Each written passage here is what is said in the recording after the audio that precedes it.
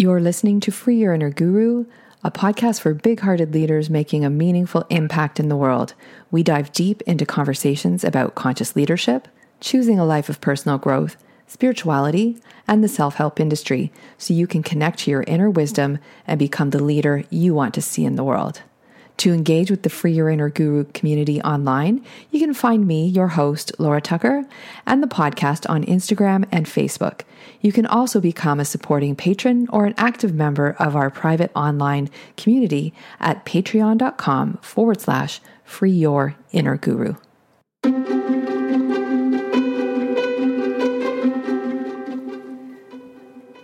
Welcome to Free Your Inner Guru. I'm your host, Laura Tucker. It's my delight and pleasure to introduce this week's episode, part one of a conversation with Brandy Amstel. Brandy is an award-winning sculptor, painter, and filmmaker, and she is featured in the Wondery podcast, Guru, The Dark Side of Enlightenment, that tells the story of what happened when we were in Sedona in October 2009 and present for the Sweat Lodge led by James Arthur Ray that ended in the deaths of Kirby Brown, James Shore, and Liz Newman. So this is a big conversation with people who've known each other for quite some time, and I'll set it up in just a moment. Before I do that, I just need to put big gratitude out for the podcast new patrons. Patreon has become the source of funding for this podcast, and as it moves to the center of my self-expression, alongside writing and photography, I'm incredibly grateful for the people who are jumping on board to become patrons, and I just can't say enough about it. So I just want to thank the new patrons by name: Catherine Meller, Glenn Doyle, Nell Wagner, Cameron McKeon, Kelly Kloss, Vanessa Holding, Stephen Tucker, Paul Tucker, and Rosemary Tucker.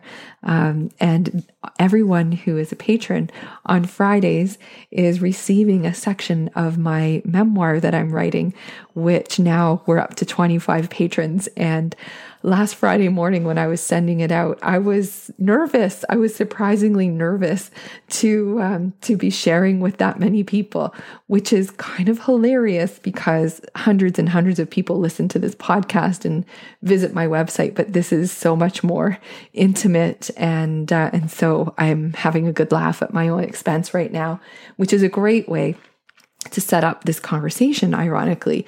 So let me tell you a little bit about Brandy. So Brandy is a multidisciplinary artist. She is one of the most creative people that I know. And one of the things that she says during this conversation that caught my attention and made my heart sing is, "Being expressed is my art." And the title that we chose for this episode is From Suppression to Full Self-Expression. And most of the time I don't consult with my guests on what they would like their episode to be called. But in this case, I felt it was very important. You see, Brandy has been extremely courageous over the years, lending her voice to various projects that are telling the story of what happened in Sedona when Kirby Brown, James Shore, and Liz Newman lost their lives. And as much as sometimes we would prefer it to be otherwise, this is something that comes around in the mainstream media once every few years. And this is the first time that I've spoken with anyone who was there with me about why we continue to say yes to these projects, despite being persistently minimized or suppressed in the final cuts. Now, if you've listened to Guru, The Dark Side of Enlightenment, you might be surprised to hear me say that because I'm in 4 episodes and the Q&A. But, there is a more nuanced conversation that as survivors and participants, we would like to have. We would like people to think of us as more than followers and more than people to scorn, because we are fully human beings, and this is a nuanced story. Now, it's more nuanced than the mainstream seems to be able to handle at this point, but we have faith that as much as we wish the story would go away sometimes, we have faith that there is a bigger conversation to be had. And the least I can do with a podcast of my own is create the time and space for Brandy, who is in episodes 1 and 2 of Guru. And her voice is there alongside mine, describing what happened in the Sweat Lodge, or some of what happened in the Sweat Lodge, because two people on their own couldn't even possibly encapsulate how complex a situation it was.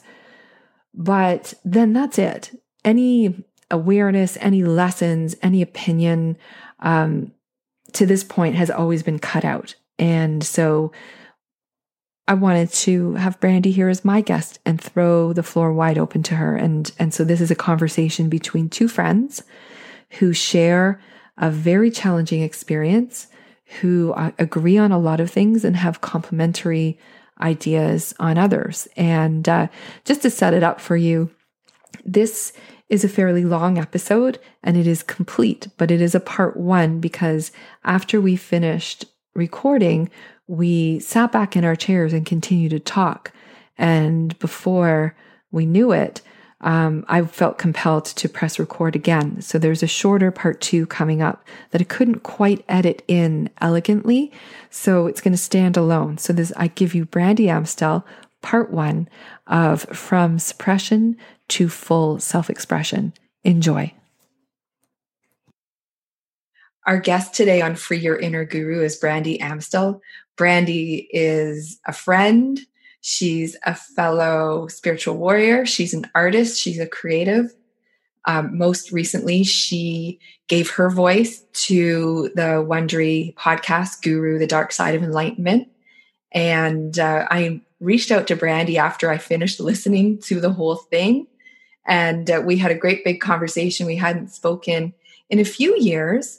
But we had a big conversation that ended up in an invitation to join me here on the podcast and to maybe share, fill in, comment. We're very willing to go with the flow here, but it's my pleasure to introduce you to Brandy.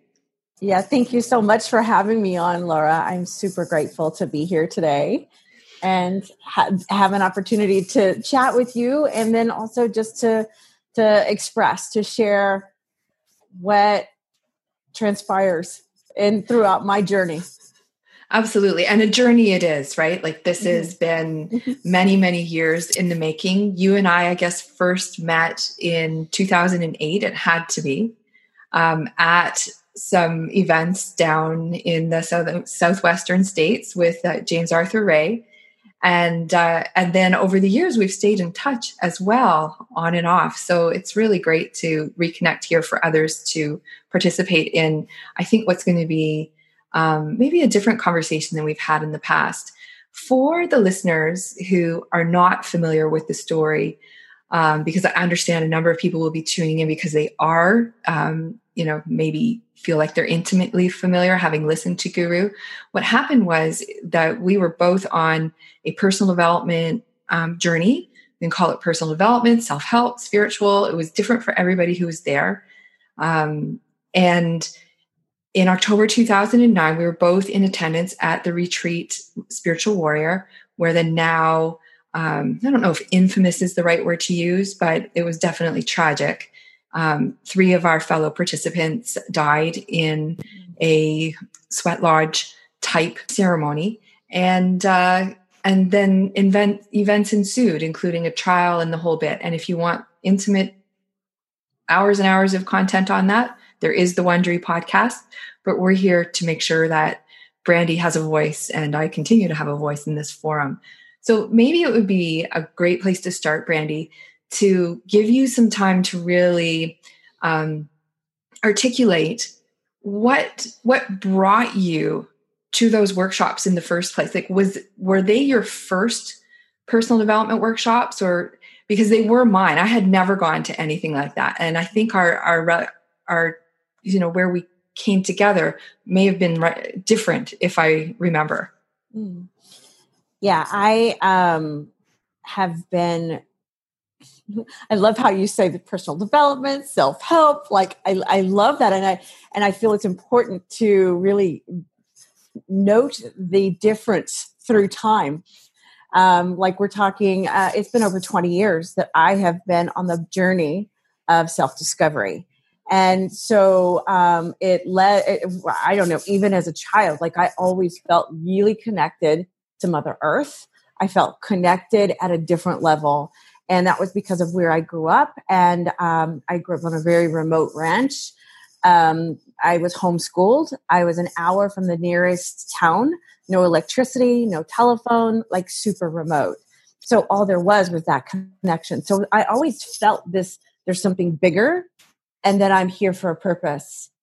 And then as I grew up and started flying the nest to my own destinations along the way, college and such, I was always curious about like those books, the things that were out there that continued to expand that I could feel connected and feel that expansion. And then I met a dude and he invited me to a program called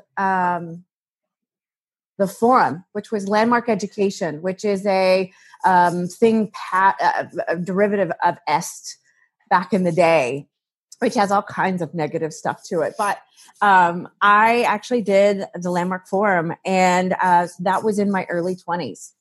And at that time, I felt so grateful to be able to get that guidance at such an early age, because I saw in those programs people that were in their, later life and like the amount of baggage that they were having to sort through and the amount of time that they had spent on spinning their wheels or a path that was not really theirs, that was handed down to them and they didn't even realize it, like was super eye-opening for me. And I was like, wow, I'm so grateful that this came to me. And so I did Landmark Education for a decade. I mean, like a long time. So I had been I coached it. Everything is free and volunteer based. Well, everything is not free. To participate initially is a cost. But then after that, if you want to coach or anything like that and give back, it's all volunteer based. And so like I was in that for a number of years. And I think I redid the curriculum. They had 3 parts to that. And it was like, I think it took you a couple years maybe to get through that. And I repeated that 3 times. I coached many parts of it and I did it all. Yeah. I didn't know a lot of that about you. If I did, I'd forgotten. What I do remember is that your remote upbringing and that you had started on the journey relatively a lot earlier than I did. I was in my early 40s, as is liberally discussed in Guru, where I was, 40, I think 41, single, still had some ideas on a family, and was there I had always been a reader, and some of my early books are still on the shelf behind me. I've just kind of kept them as mementos, but it was, I never felt the need. I thought I, quote unquote, had it handled up until I was running up against what was a real barrier, which would have been the biological clock.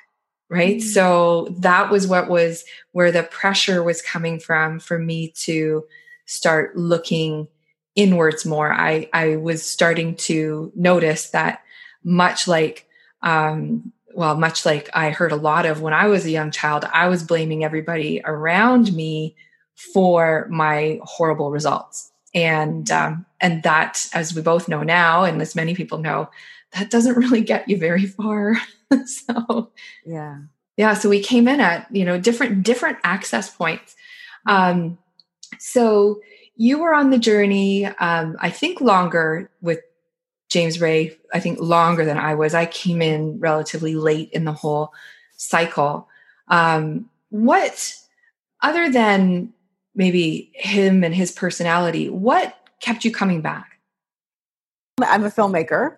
And at that particular time, I was heavy into the film industry. And so it was about the same time as trying to figure out the self-distribution thing. Like things were changing, models were changing. Already with cameras, things were changing, right? Like we'd gone from film, which was not affordable for people in college, my age at that time, or like shortly thereafter, like it was not an option really to do film and this whole thing. And so then we started going digital, and then that opened up a whole new can of worms. And so it was like, and that was about the same time as The Secret came out, and The Secret sold 7 million copies independently. And I was heavily in the conversation about, okay, how is it as a independent filmmaker living not in LA, but in Austin, Texas? How can I make a living? How can I get my film out there? How can I have more people? And how do I do that? And here was a model for, holy moly, there's an independent film that has just gone crazy, 7 million copies. How did they do it? So that's why I watched the film. I bought the film so that I could watch it, figure out what their model was, and duplicate it. So I know that sounds super crazy and not related at all to why in the world I'm even in this. It actually, I don't think it sounds crazy. I think it sounds extraordinarily practical. Well, there right? You go. Like, you're like this artist, creative, and it sounds extraordinarily practical and strategic. Hmm. And so there you were. There I was. And you're already a workshopper at that point, and there's workshops happening. Exactly. So it just so happened that in 2 weeks, there was a free event from one of the people from The Secret that was going to be in my city. It's like, whoa, wow, stars are lining up. I am going to get to go and figure this out. And I actually went to one of those initial events of James's, because there were 3 speakers, I think, that kind of, I really resonated with what they had to say, in addition to like, here's this model. And they just happened to be coming to my city, and it was free. Oh my gosh. Like it just seemed like, okay, I'm going. So I went as an observer. I went as, I'm going to check this out. And I was actually a little floored watching it all happen, and watching it from like the mechanics of, wow, there's a charismatic being on the stage that's saying some stuff. There's some cues, right, to get people to run to the back. And holy moly, do you watch people go into the back? Wow. Like I was like amazed at that, actually. And I must say that while sitting there, because I was in that whole world of personal development, and like I wanted to be the best version of myself for sure, always. And I was super clear that there was always stuff that I didn't know. And that if I could continue to expand that, then yeah, all right, awesome. So as I was listening and observing for both of these reasons, I actually felt myself to go, oh, wow, this would be interesting. Why not? I've been doing this other thing for so long. Why not change it up a bit? Let's see. Like it sounds kind of, I resonate with some of the things that are being said. They make sense to me. And so I actually told my husband about it. They were having an event, because that's now later I realized the full mechanics of it all was that free event actually gets you to go to a paid event, which is like, that mid-level a payment level, right? Yeah, I remember it was around $300. Like, it was inexpensive. It might have been for a weekend, whatever, right? And if you brought your friend, they came for free. Wow! It's like, it seemed like no big deal. So my husband and I actually decided to do it together. At the time, he wasn't he was my husband. Yeah. So we did it together. And I was like, oh, what was that timeline again? I know. I do it all the time. I'm like, hey.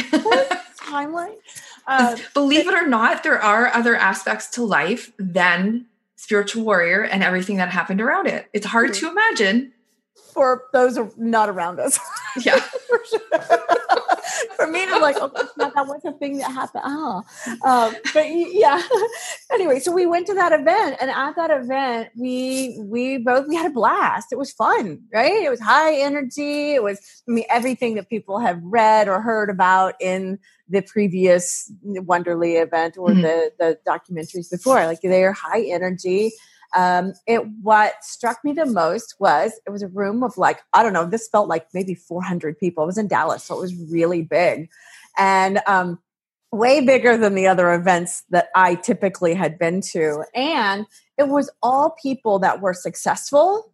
They had resources, like money to go and just spend this and do this for a weekend and like live it up. And everybody was having fun. They were curious how they could make a bigger difference, how they could achieve more in their life. Their life was pretty much awesome.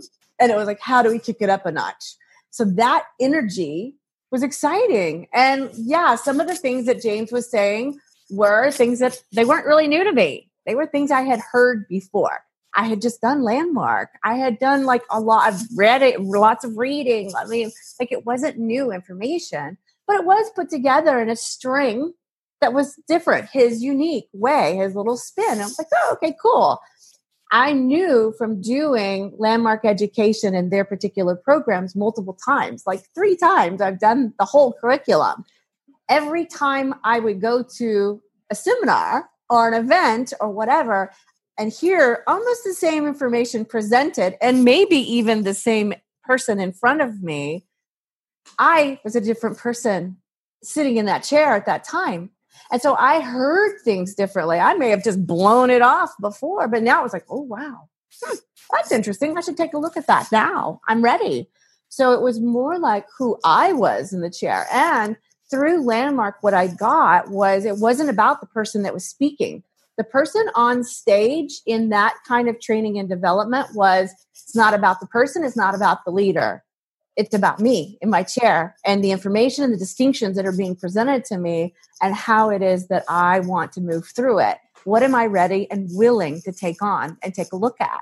So here I am, James up there doing his little thing up on stage, and it almost didn't matter. It was good that he was entertaining, but it was very theatrical. And it was more about the people because I saw a difference in the people. They were playing at a different level because they had invested at a different level. And many of them had traveled a long ways. I mean, some people were coming from different countries to come to this Dallas event. Word, there's my Laura. Yeah, you're talking to one now. Not that I was at that Dallas event, but I traveled to, it was Oakland. But I wanted to get back to San Francisco because I had been there before. And now I had my real camera, which just happens to be sitting behind me. You can see it. And I wanted to go back and photograph the Palace of Fine Arts. I think everybody had all of these different motivations. And you're reminding me that when I came into the environment, oh my God, I felt like I had met my people. I really did. It's heartbreaking now just thinking about it because, of what happened with all the splintering of the community of people around James Ray. But I felt like I'd met my people, and my background as a teacher, I came into that environment after years of working in a fairly grueling environment in the car industry, in the car dealerships. You can imagine day in, day out when you're like a creative soul like me. It was good work and it was super lucrative, but it wasn't very inspiring. The people always inspired me, but the work itself was onerous, to say the least, especially in the recession. And so I came into that room. And you may have even been there at the time in Oakland in 2008, but I came into the room, and at first I was just like, oh my God, what have I got myself into? Because of all of the, now I'm a bit cynical, and I will use words like hype when I'm feeling cynical, but there was all of the production and the energy and the dancing and so the cynic looking back, I have to remember that at one point I became one of those people who was doing that. So I can't be hypercritical of it. It's fun to do. It's fun to be a part of that environment. And I was looking at it like, oh, there's other ways to use the skills that I have. And that, if you want to talk about enlightening, that was enlightening.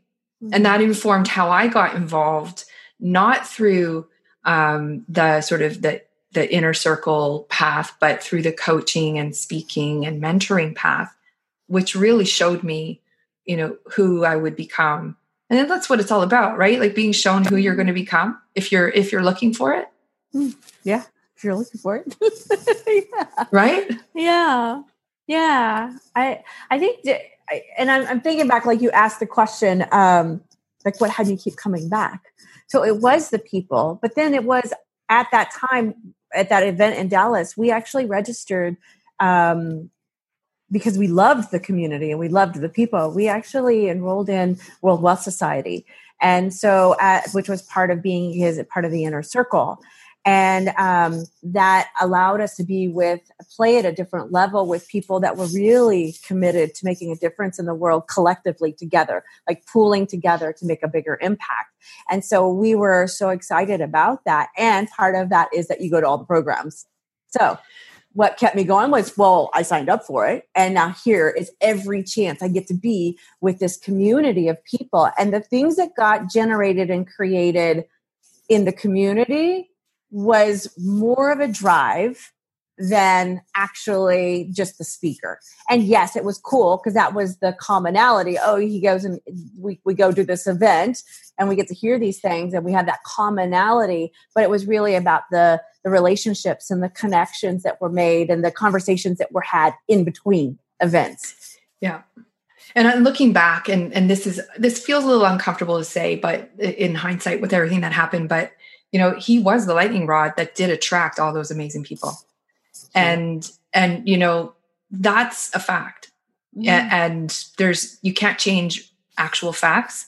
Mm-hmm. And so, I still look, and even as we're going through, like every time a production comes around or the opportunity to think you're going to share your story in a constructive way comes around, it causes this whole reevaluation. It's just like you described going back to the events. It's like going back to that old book and opening it up again and going, here we go. Mm-hmm. Into some of the, heavier aspects of the experience.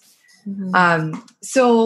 So that I think does a really good job establishing, the context of what the experience was giving to you. And I assume, and I remember you were actively at the same time. It's not like that was all you did. Like I was going home to go and slog it out, supporting my car dealership clients in the automotive industry and keeping my livelihood going, taking care of my dog and, establishing myself in Kelowna.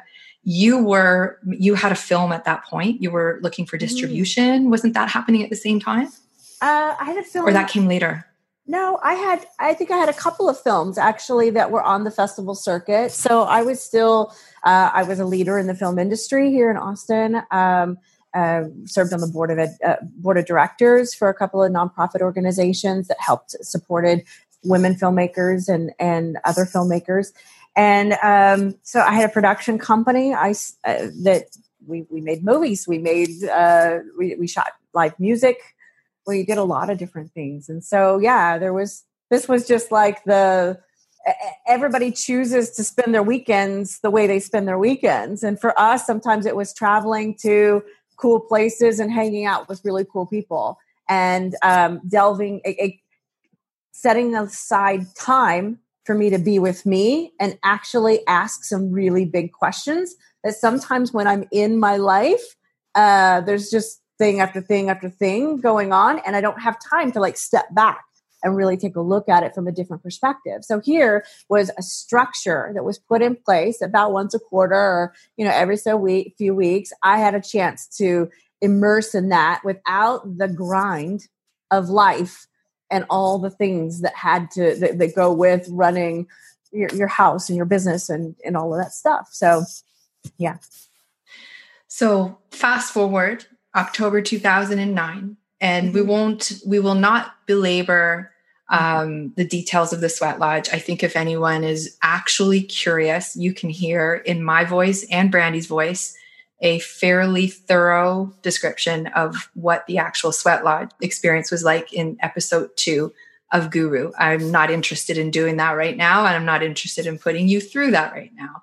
Mm-hmm. But let's talk a bit about the spiritual warrior experience outside of the sliver of it that's represented in other public places.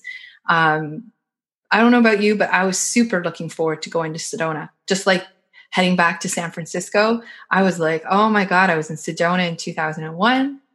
And I had an amazing week plus 3 days down in Scottsdale with a couple of girlfriends.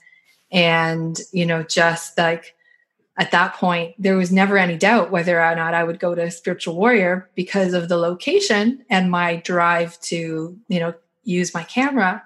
But also it was going to be, for me, my last event in a very different way. So going to Sedona was, we arrive at Angel Valley. Every other event had been at a fairly luxurious location, whether people were rooming with people or not. There's always a travel expense and everything else. So it's quite an investment. Is there anything you want to talk about about that entire work, experience that's been overlooked or that you feel like hasn't been given voice yet? Think about that. I mean, there's so much, right? Because I've done, I guess, 3 interviews, 4, I guess three main interviews, right? And I've sat for hours in these interviews. And the thing that gets pulled out is the recollection of the details of having witnessed people coming out of the sweat lodge. And so I've actually said these several times. And so it's like, oh, okay, well, what's really important, right? Like, obviously it's not important or they would have put it in. And that's not necessarily not true. Important to them. Correct. That's what I really see right now. It's like, so for me, Sedona I was no longer in World Wealth Society. We had, our year was up. We chose not to renew because it just really wasn't what we anticipated, what we thought we had signed up for. And we, in the sense that we weren't getting to make the difference. Like we really thought when we signed up that the money was going to make a big difference. And so there was a miscommunication or something along the way in that, we had to, any difference that we wanted to make as a group, as a World Wealth Society, was outside of what we had already paid. And so anyway, there was just a lot of things that it didn't feel good anymore. We were not going to re-sign up. And so, and I had done all the programs, right? So that year, that was part of it, except for the Pinnacle program, which was Spiritual Warrior. And all of the people that I was part of my community, the World Wealth Society, we traveled, we did a lot of things together, even outside of the other events. Like we went to Egypt together for, a couple of weeks and had Cabo San Lucas. There was lots of other events that we went to that was just for that group of people, the inner circle. And a large group of them, let's put it, I don't even know how many, had gone to Spiritual Warrior in 2008. And I chose not to at that time because I was like, oh my gosh, we're already doing so much stuff. I still have a business to run. I have a film that's in festivals. I have places to be, other things to do, right? And so I did not take the time to do that one in 2008. It wasn't calling to me at that time. At that, because we went to Egypt right after the 2008 event. Like most of the people went from their Spiritual Warrior in 2008 right to Egypt. And so here we all show up in Cairo, and there's some people with shaved heads. There's like, what just happened to you guys?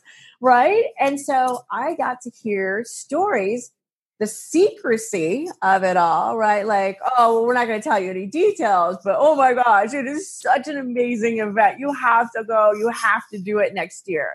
And so there was all of that going on amongst people that I consider my friends, and I still do consider many of them my friends, but there was that conversation of, holy moly, I had to go to Spiritual Warrior. So when it came back around, it was like, oh, okay, I really do want to do the Pinnacle program. I've got a lot of rave reviews from people I trust that it's worth doing. And so I was excited to go to Spiritual Warrior. And And there was a couple of us that hadn't been in 08 that were going to do it together. So there were other people actually attending Spiritual Warrior too. So it was also, we were getting to do it together. Mm-hmm. And since I wasn't a part of the New World Wealth Society, and I didn't go to any of the other events after that year, because I'd already done them, I didn't get to see some people. So this was my first chance to see some of those people from April.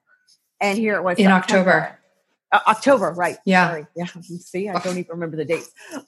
Anyway, in October. So it was like a reunion for me to get to go and see some people I hadn't seen in a long time. And I was really excited about that. Yeah, like the community theme runs really, really deep for both of us, but that's what I'm really hearing from you. Do you want to, this is a good opportunity to talk a bit about the interviews you have given. I know two of them for sure. One of them would have been Enlighten Us, the documentary that we're both in. And one of them is Guru, the podcast, true crime podcast that we're both in. The third, was that a network thing or? Yeah, that was 2020, which I believe is on ABC. I don't know. Yeah. It was right after. So, right after we experienced the Sweat Lodge and went home, it was shell shock for sure about like, whoa, what just happened? Like, I don't even know what I think about all of that. I just need some time to decompress and just figure it out, like heal first and then figure it out, because there were other things going on. But,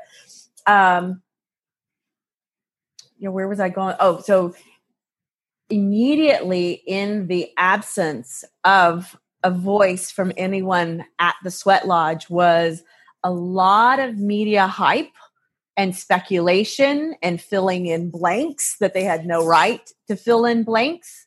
They weren't there. So, it turned into a circus. I watched it from home, from pretty much a prone position on my couch. I think my phone may have rang, but at that point in time, I was not picking up. Yeah, I really wasn't either. I couldn't. It wasn't until, I guess, December. Like there was a gap, right? And so much, just every time I looked at an article, watched anything, there were still things going on down below on the TV programs, right? The little news flashes. Yeah, the tickers. Yep. Yeah. And it was like, oh gosh. And then the people that I would interact with, right? Like they would say things about, oh my God, I saw you were in that thing. And, they would have their reaction and like, it was all frantic and all this stuff or judgmental, very, very judgmental. No, there was no judgment. Was there? Sarcasm. I know it doesn't flatter me, but I couldn't help myself. I'm like, I don't even know how to play sarcasm, but yes. And so I did get a call, and I was like, wow, I don't want to do this. I really just want to sleep away and like, let this die down. I don't know why I would do it. Like there's nothing good that can really come of it. But I was so tired of them talking about how we were lemmings. That was really the big thing at that point. The first 3 months was these were a bunch of lemmings and they just did whatever they were told and people got hurt and people were actually angry at the people that were in that Sweat Lodge. Like we had done something to people and or that we hadn't done something. And there was a lot of blame and just people were hurting. There were people in the community that were hurting. There were people, I can't believe you're saying these things about James. There was a lot. And so I just was so tired. And I kept asking the question of like, why in the world was I there? Why didn't I die? Why did I get to live what was my purpose in all of this? What in the world am I supposed to do with it? And like, those were the questions that were going on. Absolutely. And as I kept hearing them say things about Kirby and James and Liz, because at that point Liz had passed, and it started to amp up even more about how people just didn't understand how this could happen. And I was like, whoa, okay, I have to be brave. I have to say something. I saw this for a reason, and I have to trust that speaking up right now to be a voice for the voiceless is what has to happen, even though I can't figure out why. This cannot be good for me to step up. It cannot be good. And so I did. I flew to San Diego. That's where that interview was. And they just said that they wanted to hear from victims of the Sweat Lodge. And I was like, awesome. Finally, somebody wants to hear from somebody that was actually at the Sweat Lodge instead of everybody just making shit up. Like, that's what it felt like, was the void there for a while. And I get there and the interview happened. There was other people which were part of it. So I think there was actually 6 of us. And the way they pieced it together, because it didn't actually air until summer. And so there's still like all of this, nobody really speaking from the that was actually there. And it was terrible. It was really, really horrific experience. It was very unkind. It was very unkind. I can give you, if I know we haven't talked about this piece for a long time, but from, the perspective of now an involved observer, because at that point I wanted to wade in, but I also knew that I had to, I'm up in Canada. It's difficult and expensive unless they really, really want you. And also it was becoming clear to me by all the phone calls that I was fielding from lawyers, not the prosecution. They never bothered to contact me prior to the trial. They had me walk in there cold, which still to this day, that wasn't cool. But seeing that, while I knew that I think it's in my best interest for now to be quiet, because it is becoming increasingly clear that I'm going to be on a witness stand, and quite involved in this trial. I just needed to not air anything around the details. I didn't think it would be fair to Liz's family. I didn't see how it could help my already damaged reputation and relationships. And, and it was just watching that. I wept for all of us, but I wept for you guys so hard, because you could just tell that it was not a fair representation of anything that any of you stood for. Yeah. Even when, and I'm a filmmaker, so like I totally get the editing process, and I'm sure you do too as a podcast editor. You can pretty much, it's called movie magic. You can make people say almost anything you want them to say. You just cut it in such a way that it works out. And so they really latched on a couple of things that they made a whole big thing about my hair, and I was like, whoa, really? Because that didn't even really play into the equation. The hair thing was like not even like a whole thing, but they made it about it. They called me G.I. Jane, like something like that. Like it was like G.I. Jane. It's like I was a spiritual warrior. And that was I was just like, oh no, what just happened? And then they took my words and they said, I trusted him. They took that, cut it. I trusted him 100%. They didn't get the rest of the comment, right? Like they just cut it and kind of placed it in the way in the story so that I was even following the narrative of I was weak, I was blind, I was just following him, doing whatever it started to follow that narrative of I didn't Lemming.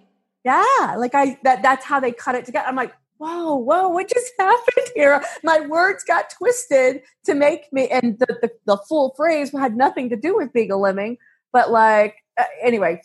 So yeah, that my experience wasn't great for that. And so when I was presented many years later uh, with the opportunity to be in Enlighten Us, I was excited because it was like, oh, finally, I get to redeem myself from that terrible interview.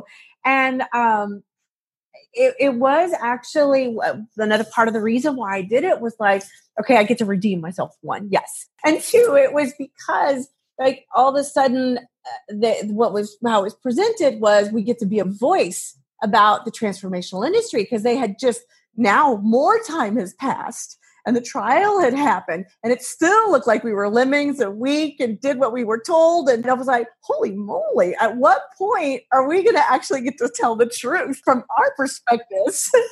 And so it was like, okay, so I don't feel like personal development, the journey of exploration as a human being is a bad thing. And I just kept being like folded in that this is how it was. And my story kept adding to it instead of like being a voice for, no, I don't believe that at all. And so here was an opportunity. And they said that they were going to have it be about that. Like I was going to get to be a voice for the personal development industry and like how it was, like where it's at and how it's moved through and what I've learned through the process. And I was like, oh, finally, I'm going to get to be a voice. So I was really excited about that. And then, it didn't work out that way at all because again, I didn't fit the narrative. The very long interview didn't, it was couched as, and actually this is more interesting. The when I was sitting in the chair, very clear. I had many very long conversations with the people before the production team about that. I did not want it to be like those last things. Like that could not happen. I did not want to be made an idiot or a fool or turned my words around to tell some crazy narrative that I don't even believe in. And so here we are sitting, having the conversation. The first thing is like, well, can you tell us and your experience at Sweat Lodge? And I'm like, oh my God. Like here we go again. I don't want to talk about that. Like we already know those. If you watch the trial, you got to hear the gory details in the very explicit manner. Mm-hmm. And they were like, well, just for the context of the, the story for the editor and all of that. And I'm like, okay. So I was actually a little sharp, a little gruff, and a little like a little bit, just because I didn't want them to use that. And so when I'm sitting at the opening of the film, at Tribeca, and I see myself and the being in there was a little put out, a little gruff, to the point, sharp, and just like I can't believe I'm having to tell this story again like this. Yeah. And that's the part that got made. That's the part they used. Of course, and it I'm is. Like, oh my gosh. So here we go again. And so there was a lot for me to get over through that interview. The initial one was, the 2020 was like, oh my God, I'm like even more scarred than I was. And then Tribeca happened and it was like, oh my God, I'm even more scarred than before, that was bizarre. At a different level. And then here comes an invitation to be a part of Wonderly. Yeah, whatever. The guru thing. I didn't even know that was a title until after it was released. So let's, before we get into that, because we haven't even talked, aside from one initial conversation, we haven't really gone into any depth into this guru podcast. First of all, isn't it interesting that the timing of the whole thing around Enlighten Us, because you contacted me. I know you had lots of conversations. You took the role of contacting me to say, hey, Laura, there's a documentary. You had seen that I'd just come back from Sedona with Tony. It was his first time being there. And I wanted to show him this beautiful place that he only had negative connotations for. Yeah. And I guess you saw it and reached out. And I remember being so happy to speak with you. And that was probably our first time. And then there was this whole buildup thinking that between me, you, and Julie, thinking about, oh, this is going to come out and we're going to be able to be heard. The participants are going to be seen as, human beings. And then we meet in New York for Tribeca, something that could have been really a cathartic, healing experience. Mm-hmm. And by the end of it, we were calling it Sweat Lodge 2.0. Yeah. Amongst ourselves. Mm-hmm. Yeah.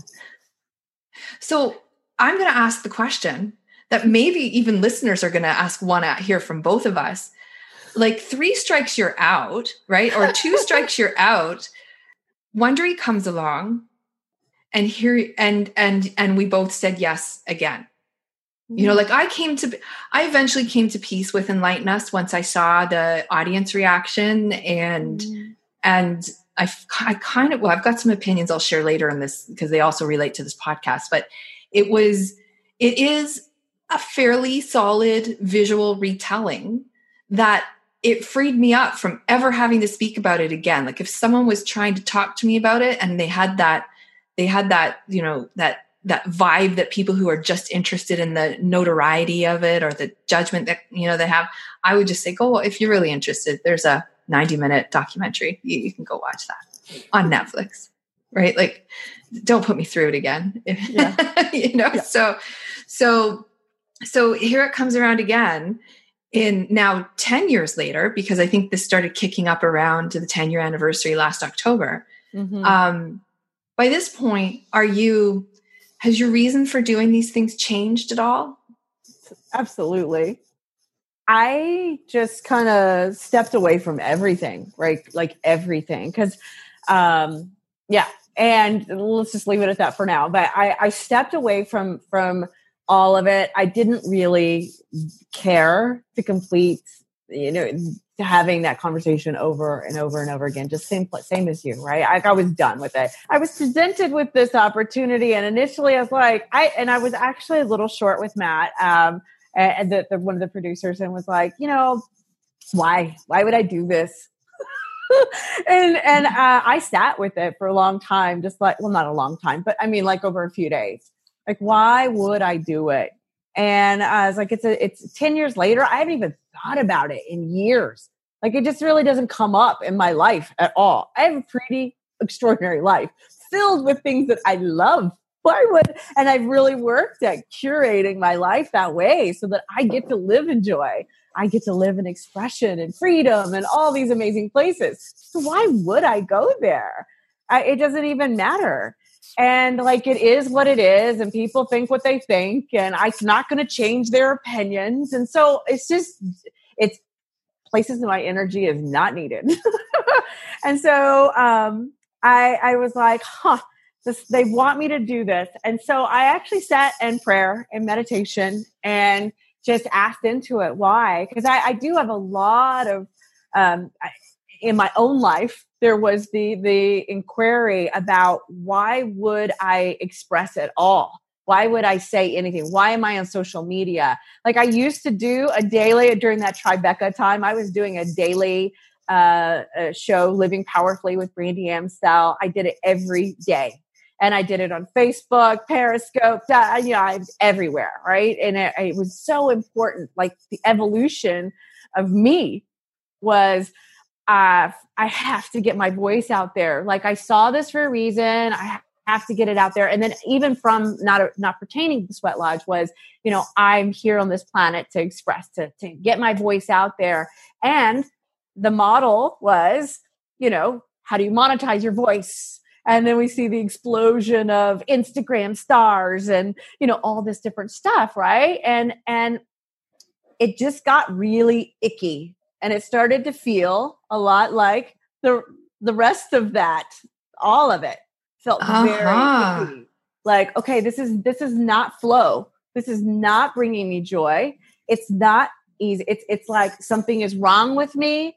I'm not getting enough likes, or why am I doing? It must not be important. If I'm not getting people to see my stuff, then people must not want to hear it, right? And so there was that. So I just kind of moved away, all the way from everything, and started to feel more about what is expression. Why would I talk? Why would I use my voice for anything?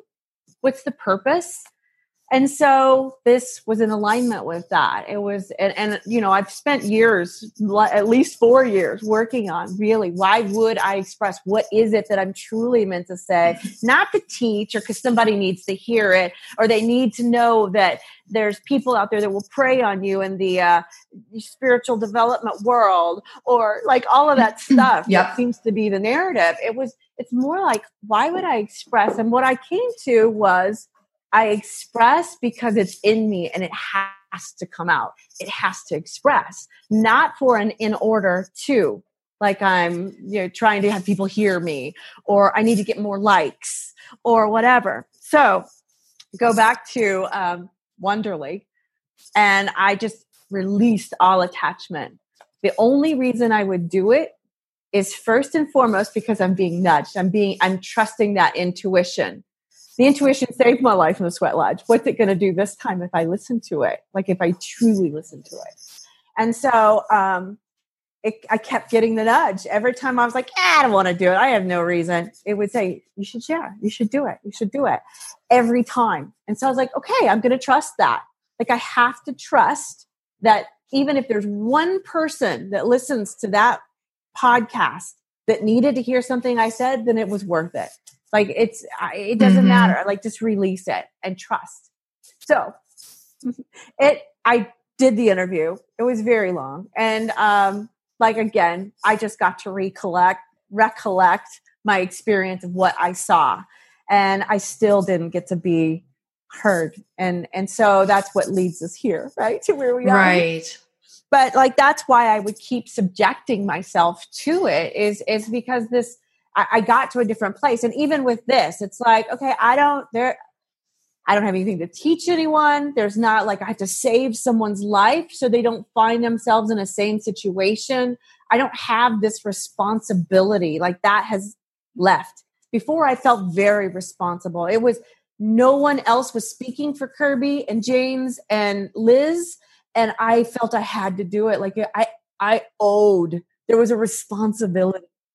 And now I don't have it. We shared that. And then and it's always portrayed and it's always central because of me speaking up during the ceremony and James not listening, you know, a moment that I'm sure everyone involved wishes they could have taken back. And so I felt that I didn't do enough. Right. And there is an element of truth to that's what was so incredibly painful because, you know, not only did I have the experience, I had that burden of responsibility. And I think that's why I felt very strongly about staying out of the media, keeping, you know, influences in my mind and in the conversations away. So I could just show up at the trial, speak fact without being influenced and, you know, and complete my responsibility. It's never really felt complete, but there's something in the retelling. And also I've been involved in the industry for the past 5-6 years. So, and I hate a lot of what I see. And it's almost like subjecting myself to what is toxic and seeing that in order to be successful in the traditional way of self-help, you almost have to engage in the tactics and you almost have to, you know, I haven't been able to find another way. So this whole experience this time around, which now I'm really excited for both of us to share about, this time around is different for me. This time around, there's been more, and it's not because I'm as prominent as I am. It's because of what's been going on behind the scenes and my state of readiness to say basically, fuck it. You know, like I'm done. I'm so done. And the freedom in that and remembering that what my real dream was, you know, and it had nothing to do with becoming a coach or, you know, a self-help personality or anything like that. It was very much about living a life of freedom, self-expression through photography and writing, all of which got put on the shelf after Spiritual Warrior. So, yeah. So you have been on your own journey of self-expression. Now, before, like, please share about your art with everyone listening, because it's mentioned, like, millions of people have heard you say, I'm an artist, or heard Matt Stroud say that Brandy is an artist, and about your sculpture. But you are multidisciplinary in your creative self-expression. And I know this is because we talked prior to this, that this is a period of time where your creativity is like just rising. Yeah, that's a great way to put it. Rising. It's like when I stepped away and asked the question, even in my own life, about why would I do art? Why would I express? Why would I say anything? Why would I do anything? Like, it goes in from that question is all over. It was like, okay, well, why am I creating art? Am I creating it for me? Am I creating it for someone else? Am I creating it to make money? The questions are the same, whether I'm, doing a podcast or a film, or if I'm doing, whatever, a coaching business, right? Like, why am I doing it? Well, is it to make money? Is it to make a difference? Is it because I got something to say? Like what is it? And so for me, I had to kind of get back to what is expression and who am I? And constantly people have been putting me in this box and putting a little label on what it is. Well, either you're a filmmaker or either you're an artist. You're not both. You can't be a sculptor and a painter. That's just not the way it's done. Here's the model for how you do this. And it's like, whoa, why do y'all get to tell me what my life is, like how I can do it? Like, as an artist, that's the antithesis of what I want, is someone to tell me how my life can go and how I can create. And so when I released all attachment to, I have to have big shows, I have to have big sales, I have to have money coming in, I have to, whatever, I have to have so many likes on social media. It started to free me up. I could see where else. I mean, everything I do is an expression. Getting ready in the morning is an expression. I'm doing art. Right? If I'm working in my garden, or if I'm adorning my house, like with cleaning it or whatever, it's an expression of who I am. And so when I can kind of step away from the in order to's, right, then it's like expression happens and I can feel that flow. And so I did a whole series about, it's called Being in the Flow. And that was the show that I actually did in Miami. And I did it at the Aston Martin Residences, which was a very prestigious, amazing show for Art Basel. And it was an opportunity that came because I released attachment to what expression looked like. And the other really cool thing I found out about all of that actually was so Aston Martin Residences invited me to do an event in their venue, which is gorgeous. It's extraordinary. I wasn't a part of the Art Basel, right? Like on the, there's a particular hall where they have the show. Okay. But yeah. Is that what Basel means? I don't know what that means. Art Basel. Yeah. It's like a big art show. Huge art show. All right. Yeah. Very prestigious.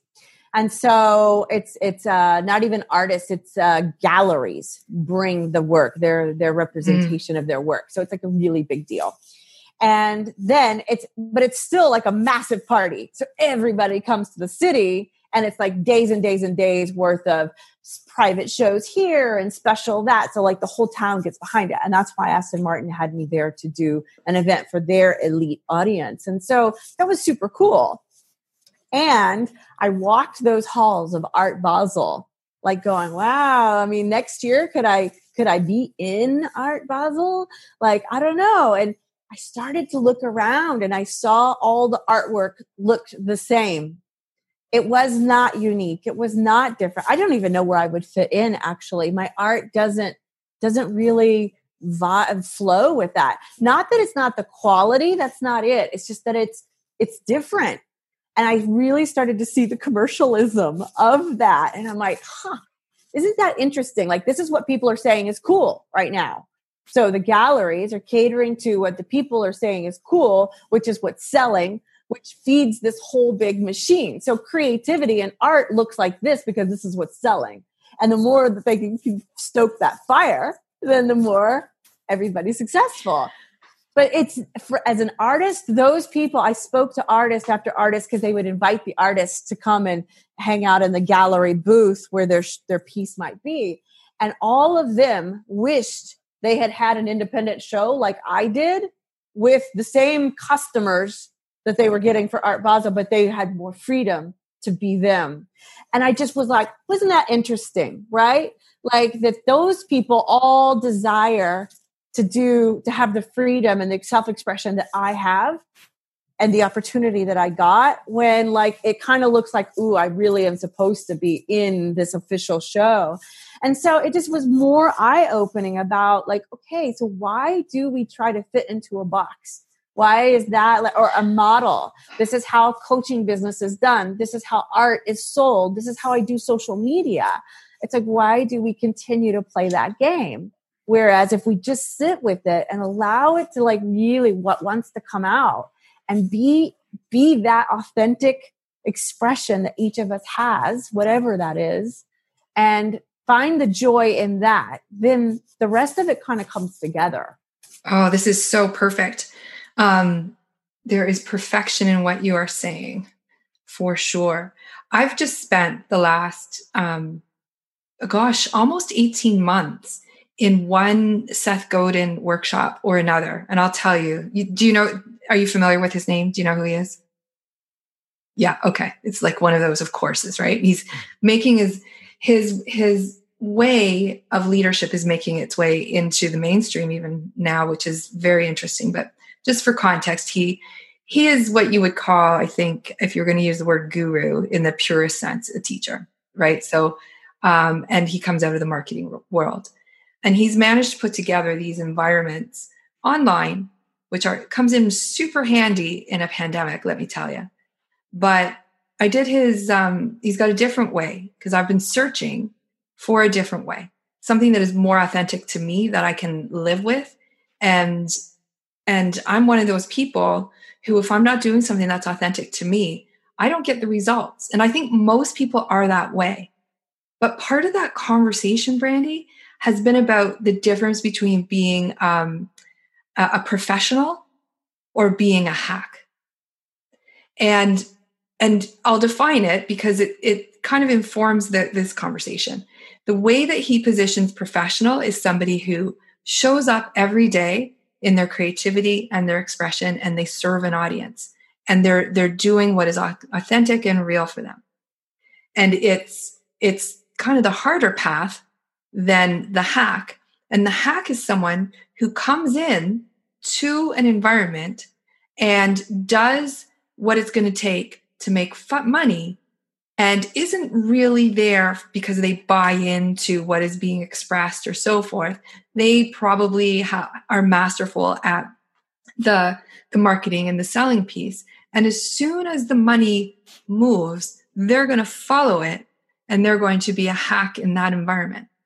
And the way that he talks about it, there's no judgment, but you're either a professional or you're a hack. You make your choice early in the process.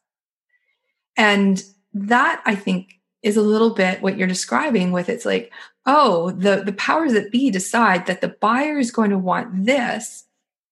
And they're almost turning the professional, like the self-expression, the creatives, into hacks to fit into that environment. It's backwards. It's upside down and backwards.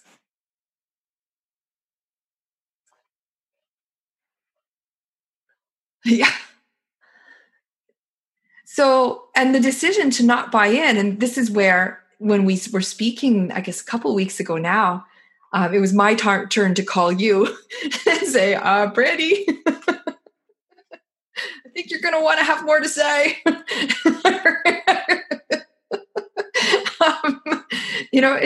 It's like you're making a choice. You're making a conscious choice. And I think the choice to be in that, terminology, the professional, it has to be a conscious choice because it's not the easy choice. It can be the joyful choice, the rewarding choice, but it's not the hack. There's no shortcuts. It's playing a whole different game. It's a completely different game. How are you expressing yourself currently? And just for currently, it's July 2020, because it could change if you're listening to this in July 2021, right? So, but what have you got going on now? Yeah. So right now, what I am working on is my husband and I have bought a new home. We lived in one place for 21 years, which is a very long time. And we have bought a new home, a new piece of property, which we love.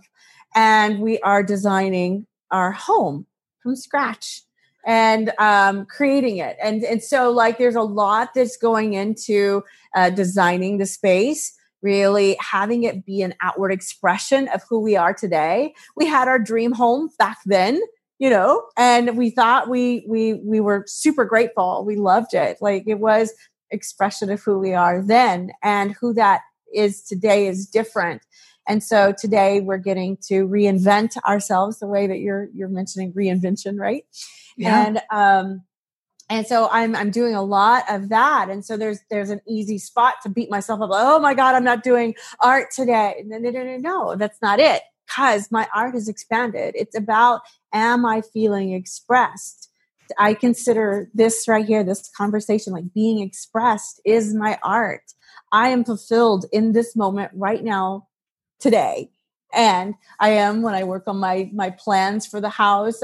We're actually, this is COVID world, right? Like it's a different environment. And so we're not ready to really fly, get on an airplane and travel. And my husband still has work. We're still running a business and all of that. And so we bought a van. So we're actually designing and building our little van so that we can drive and travel to places and still have that work. And it's being an expression of who we are and like how we would use the van. It's not how everybody else does. Yes, there's tons of Instagram about how to build it and how to do it right. But it's like, how am I doing it? How do we want to use the van? We're using it. We like luxury. We don't really and it's not our permanent home. So like, there's a lot of freedom, but like everything that we do in our life is being filtered from a place of expression, not because that's the way it's done. That's how we're supposed to do it. This is what people expect. None of that stuff. And so it just provides a lot more freedom for sure. That sounds amazing. Mm-hmm. Before we wrap up, let's talk about, I almost don't even want to go back, but I know for the purposes of what this is, let's talk about Guru, the Wondery podcast. Yeah. So I called you when I finished listening to it and you hadn't listened to it yet. And you said, okay, let me kind of get my will up to go and take a listen. And then after you heard it, you called me and we had quite a conversation for which I'm so grateful. So let's start with, this is about you right now. So what was it like listening to it? And what do you think? How do you feel about it?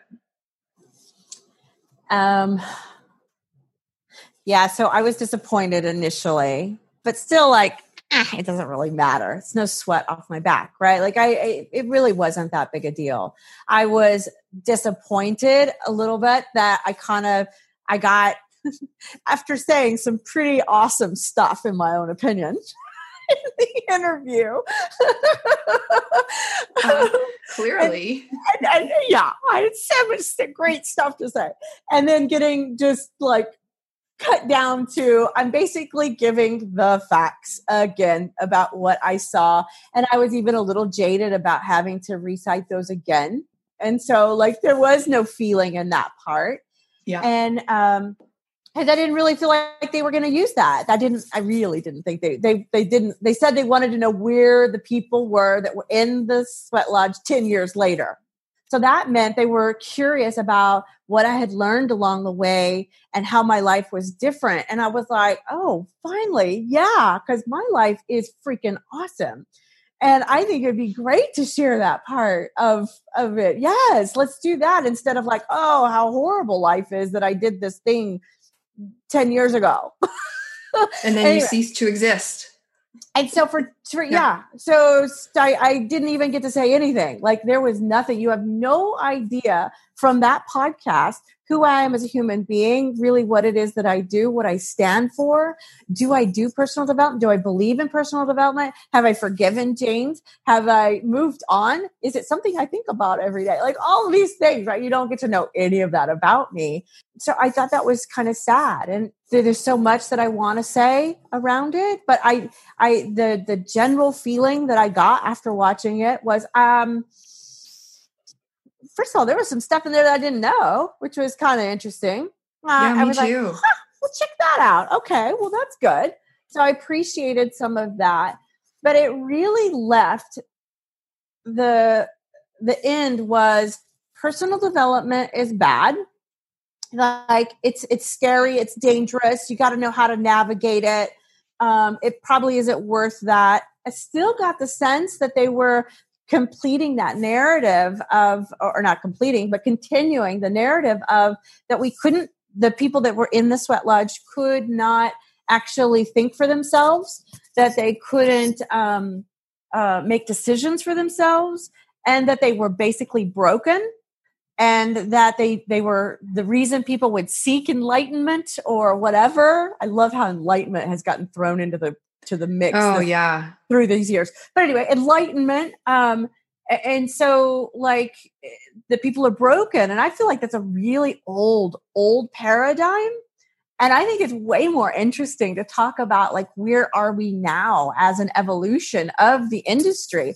And, I find that way more interesting conversation instead of dwelling on it. But then again, it is a crime thing. So like, whatever, that's what they're there to talk about. But it did make me sad that it felt like the story itself is stuck in a loop of personal development is bad.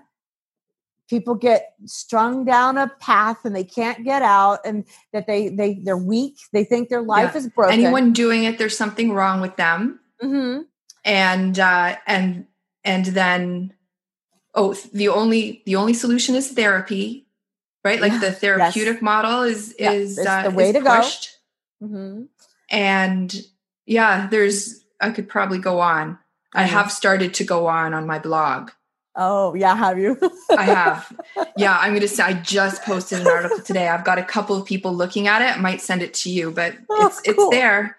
Yeah. You know, it's interesting because I feel like, okay, first of all, let's take a moment, because I suspect that a number of people who were there will be listening to us.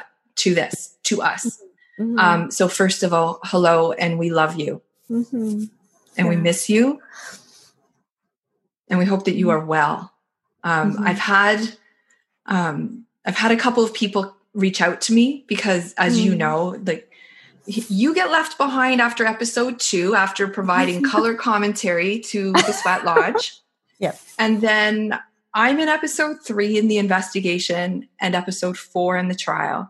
And then I'm left at the trial, presumably still single and hapless, even though by that point I was getting married and have my stepson and a new business at that point. So there's lots of me, and my husband, Tony, just listened to episode 4 the other day, and he came home and I said, I think yesterday, and I said, do you see what I mean about they were pretty kind to me as a human being, like the way it was edited together by, between Matt and Ginny. Like if I had no anticipation, obviously, when I went to see them at the trial and asked to see them, that it would be a part of a narrative, so I'm grateful for that. I just couldn't be there and not speak to them. And I'm so glad I did. And I'm grateful for the relationship that opened up, even now 10 years later. So that's it. But there's no insight. There's none of the after.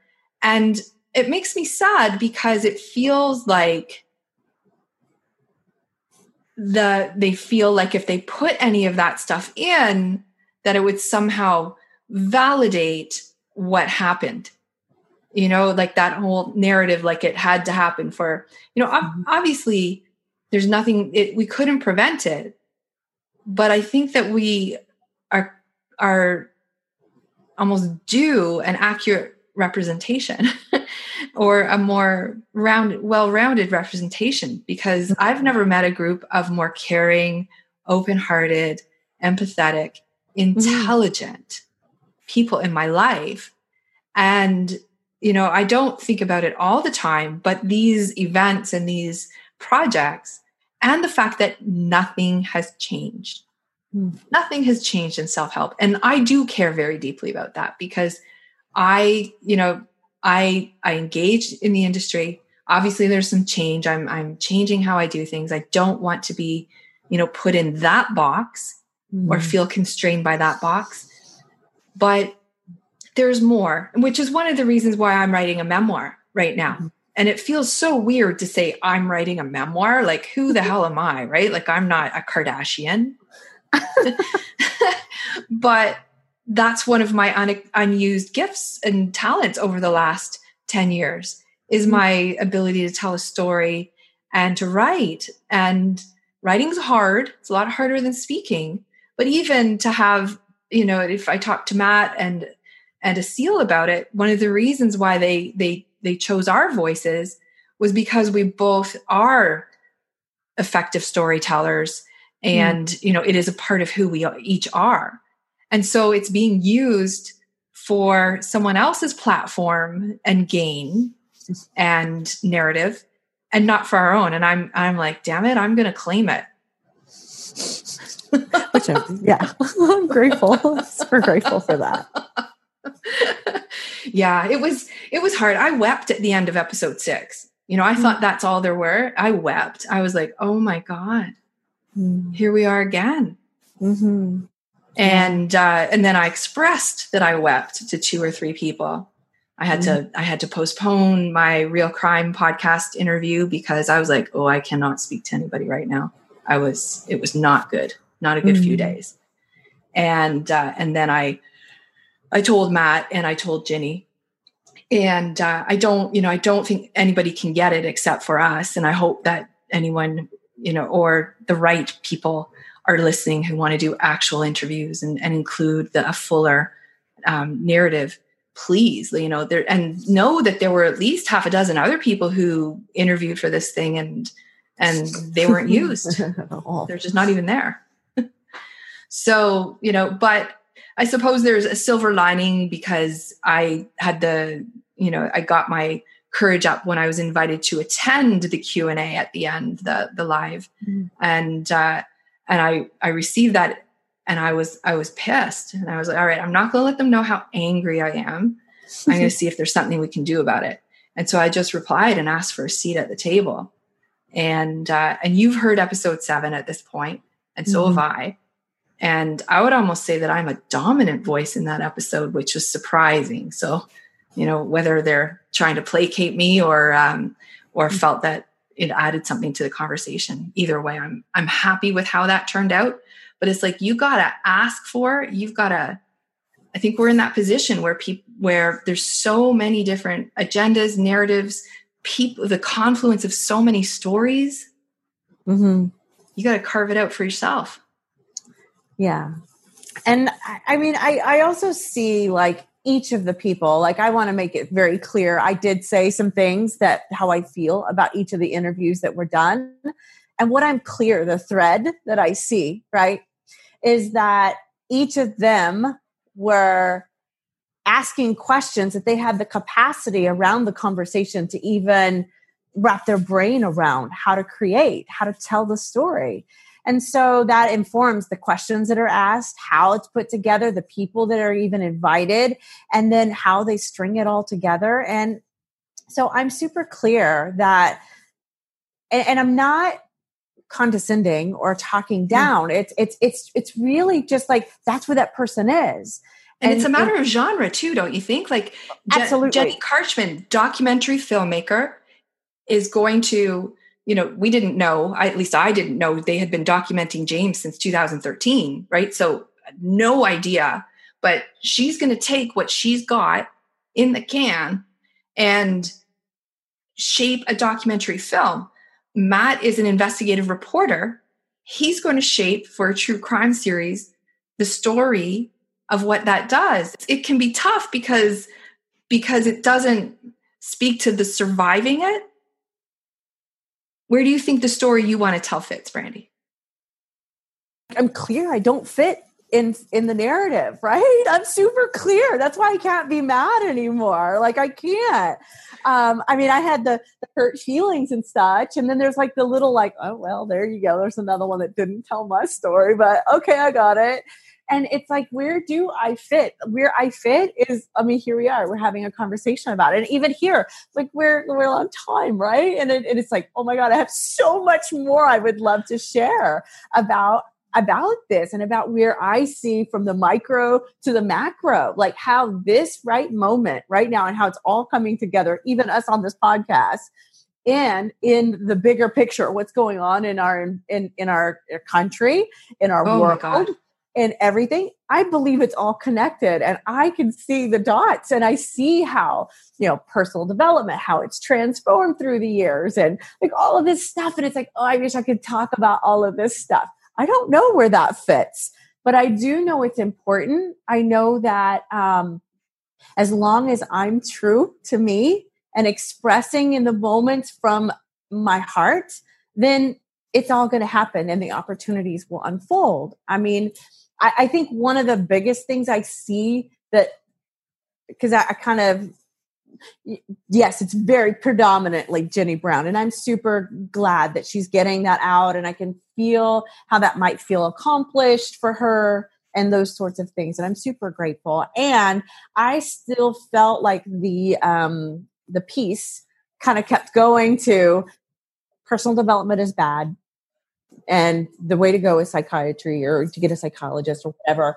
And like, I had a thought about that a little bit this morning. And it was really about that they use these terms throughout all of these. There's the self-help, there's the personal development, and then there is transformational industry. And it's like you kind of see through the years how it's evolved. So the self-help implies something is broken.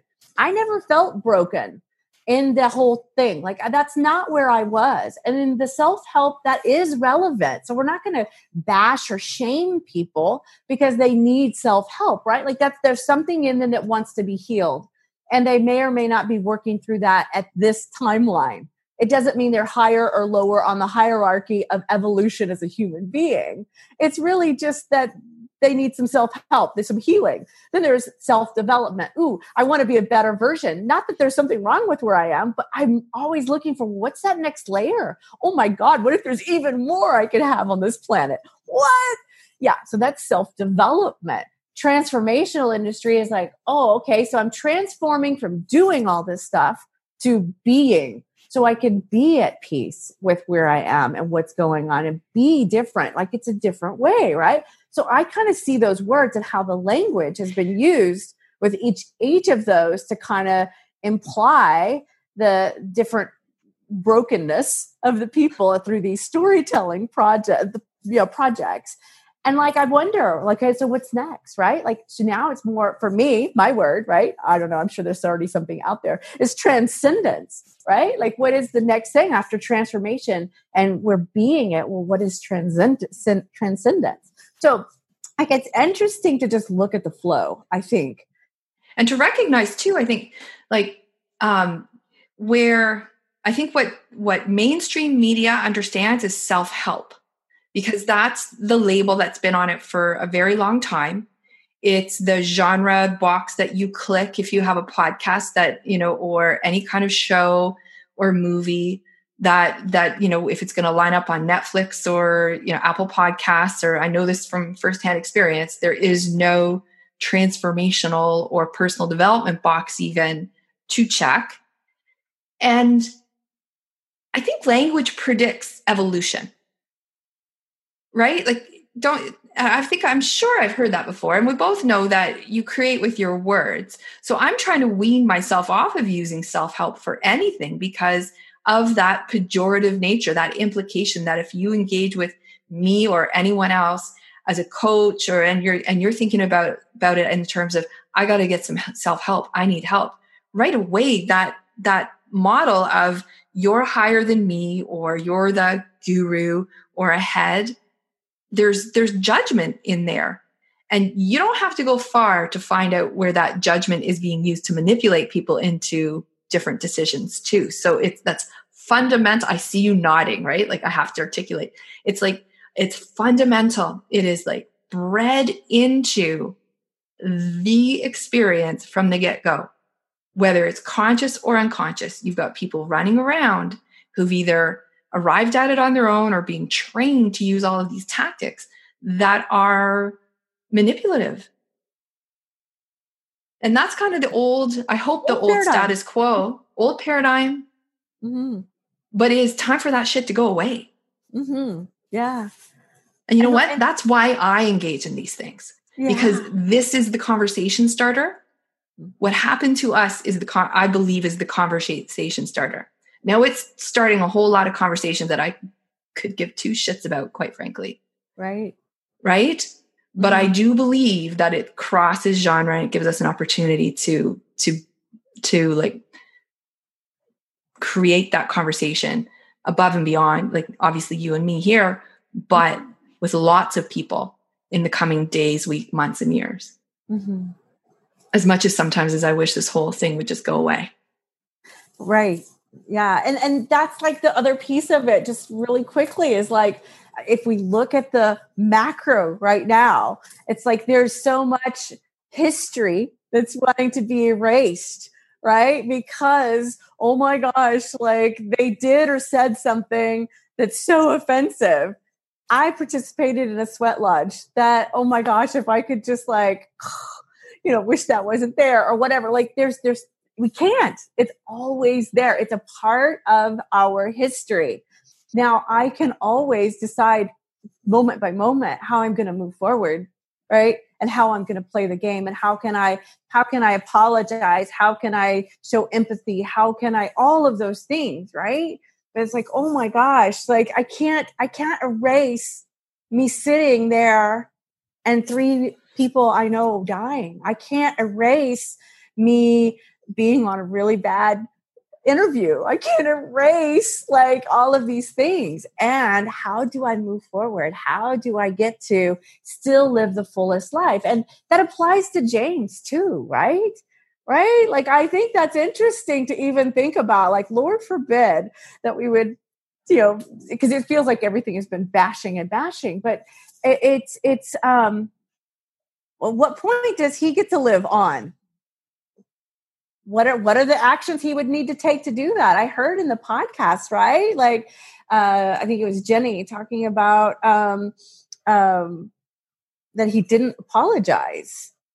And it's like, okay, how can he move forward with that? Like, what is that? I don't know. It's for them to sort out, right? But it's a question of like, how do we all, whatever we have in our past, wherever we fucked up, messed up, whatever, said something we wish we hadn't or we could have taken back, like, how do we get to move forward? It happened. It's not like we're ruined forever because we were in a sweat lodge. It's not like any of that stuff. And so we're not ruined for something that our grandparents or our great-great-great-grandparents did, right? We have to move on, and I get to be my own person in this moment right now. And I think that's what's important. And so those are conversations that I think are worth having. It's like, how do we heal from this? How do we use the experiences, those tragic, those horrible, those not so flattering moments to grow and to move forward? That is transformational. And I feel like what someone might even say that's transcendent, Brandy. Someone might say.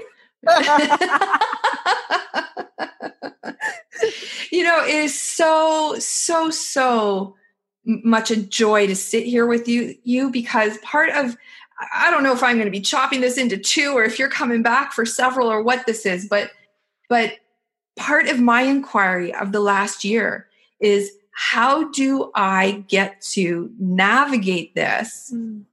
I can't just, I don't want to just repeat everything you just said, but man, that is so it. It's like, it doesn't go away. it's not thought about every day, but like I've left my DNA in the sand at Angel Valley. So have you. Mm-hmm. You know, like this is something that happened.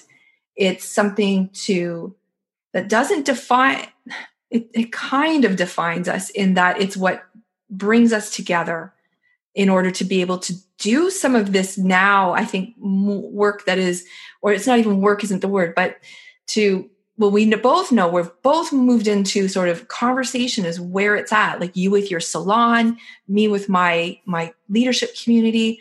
I'm like, wow, this one-on-one stuff, this is not where it's at for the long term. It's about bringing people together to have conscious conversations because conscious conversations change the world. And it's shocking to me sometimes how people just don't have that when my days are full of it.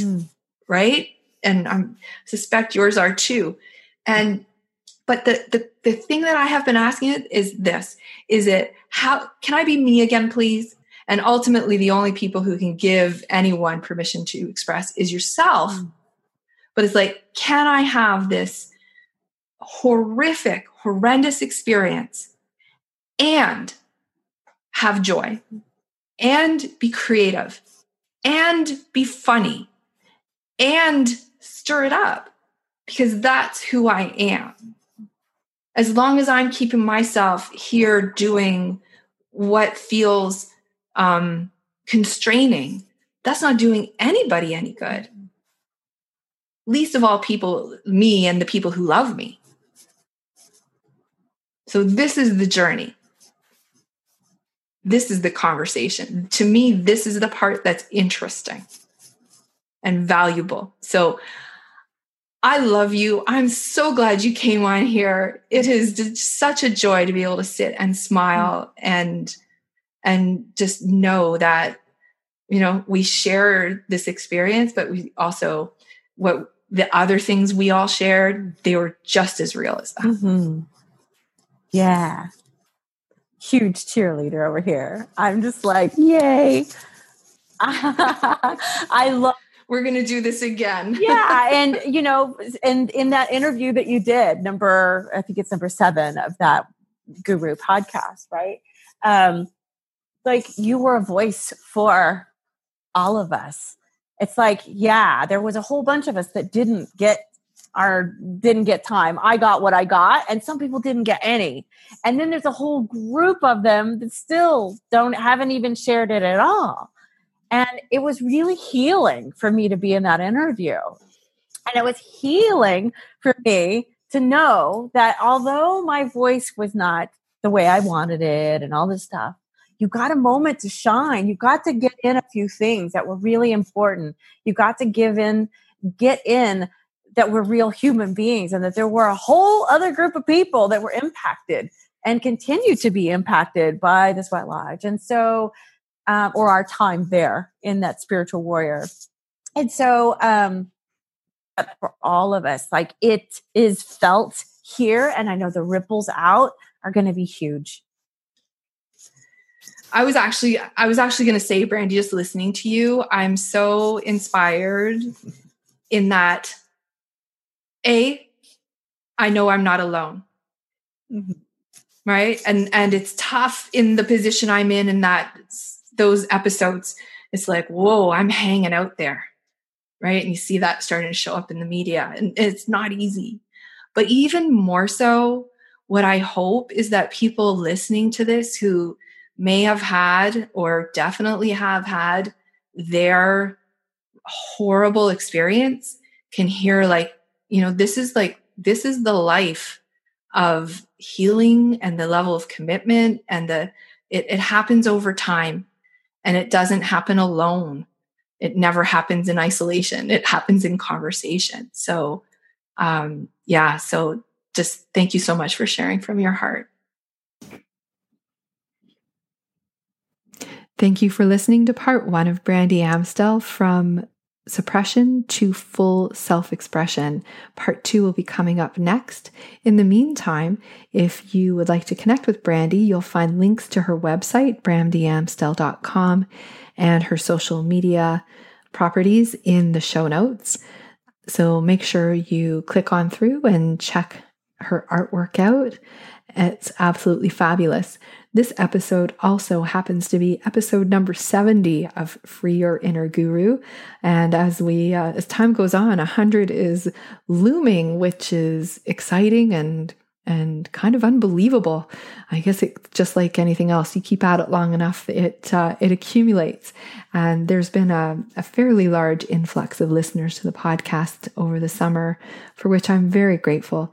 And if you haven't done so yet, and you're receiving value, I would love it if you would subscribe to the podcast. That way you'll know right away when part 2 and subsequent episodes are released.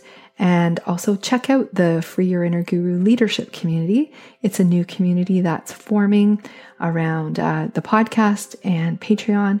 And very much like the interviews here, we gather online to have conscious conversations with nuance, and which are sorely lacking in today's world, or at least so I'm told. But I know that I enjoy having them and suspect that many of you do too. So I'd love to be able to engage with you in that way as well. So on that note, you can expect to hear more from Brandy Amstel next episode. And I look forward to connecting with you online.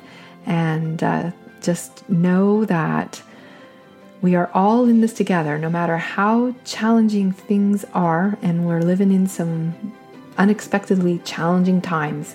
I think Brandy and I can both stand as testimony to the fact that things do get better, and it's a matter of staying the course and continually looking for healing and growth.